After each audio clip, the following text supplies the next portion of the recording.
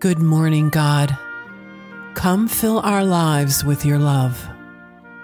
Before we begin, let us take a moment and ask God's forgiveness and blessing. In the name of the Father, and of the Son, and of the Holy Spirit. Amen. O Lord, open my lips, And my mouth shall declare your praise.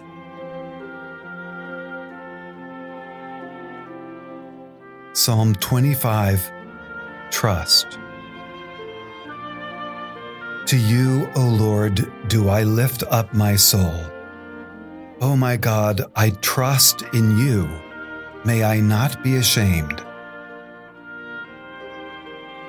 Make me to know your ways, O Lord. Teach me your paths. Lead me in your truth and teach me, for you are the God of my salvation.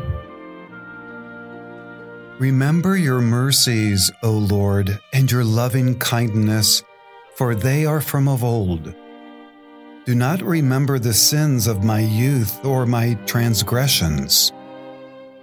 All the paths of the Lord are loving kindness and truth, for those who keep his covenant and his testimonies.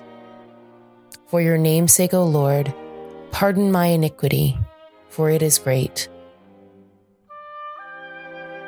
Glory be to the Father, and to the Son, and to the Holy Spirit. As it was in the beginning, is now, and will be forever. Amen.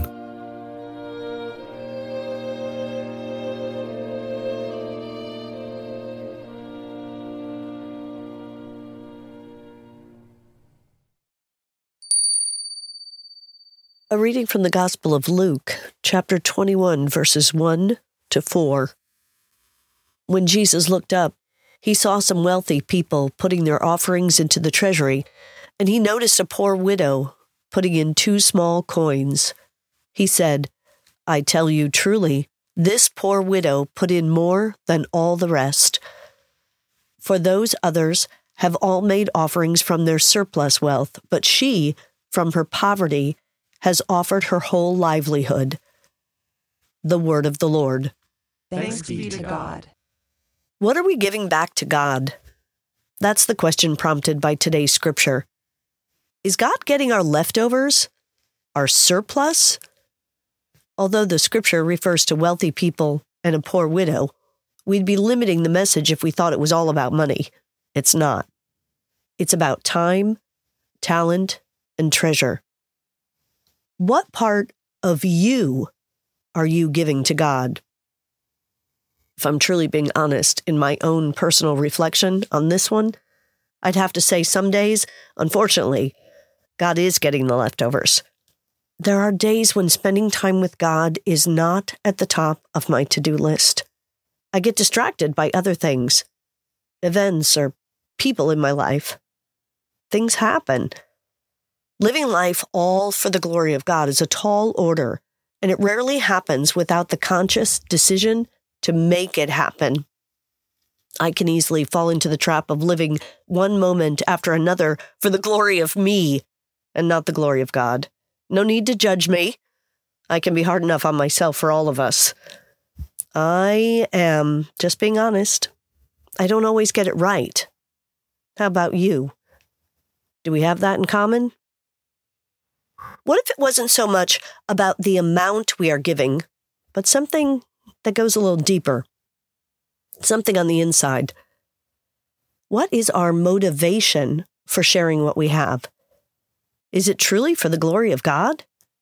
Or do we sometimes give to get the accolades or the attention? God our Father sees into our hearts and knows our generosity and our selflessness. Doesn't matter what the others see or what they say about our actions. You know the saying that goes, it is in giving that we receive. Well, if we're giving with a desire to receive, you know, that good feeling that you get from being generous and kind, well, if that's our motivation, then we're probably doing it wrong. In what way could we give generously with no expectation of anything in return? Not many of us are as poor as the widow was. giving away what she had to live on forced her to trust God to meet her needs. The widow in the story today can be seen as a model of faith, what it means to be totally dependent on God through generosity and complete trust in God. She had very little, and yet she gave it all as an offering back to God. The widow's gift discredits that excuse, "We'll give when we have enough money." No, you won't. Giving is a mindset. If you don't figure out ways to give faithfully when you're poor, you won't give when you've got more. You can always find some way to give something if you have a mind to be faithful to God. We can't give what we don't have, or what we used to have, or what we wish we had. Whatever our situation, at this moment, all that God asks of us right now is that we offer what we have right now. And through us, God's work can be done. Ask yourself, how much are you willing to sacrifice in support of something that would benefit others? Our faith helps us to sacrifice more of what we have because we understand and believe in the value of helping others, helping our community, and doing it all to honor and praise God. Just remember, it's not all about the money. Some of us have more time, and some of us more talent. Offer whatever you have, even if it feels like just a little.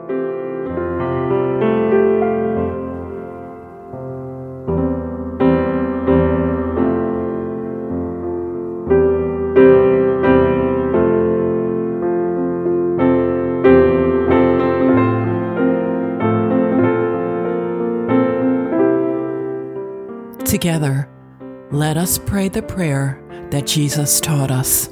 Our Father, who art in heaven, hallowed be thy name. Thy kingdom come, thy will be done, on earth as it is in heaven. Give us this day our daily bread, and forgive us our trespasses, as we forgive those who trespass against us.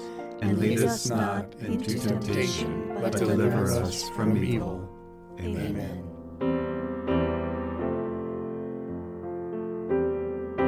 Let us pray. Father God, we are thankful to have gathered here today in your name. Please grant us the guidance and patience to wait for your answers concerning things we have prayed for. Lord, please make us a symbol of your goodness. May your angels walk with us today and always. In the name of Christ Jesus, we pray. Amen. Thank you for praying with us today. May the love of God, who is Father, Son, and Holy Spirit, be with you. Amen. Have a beautiful day, everyone. Until we meet tomorrow, stay blessed.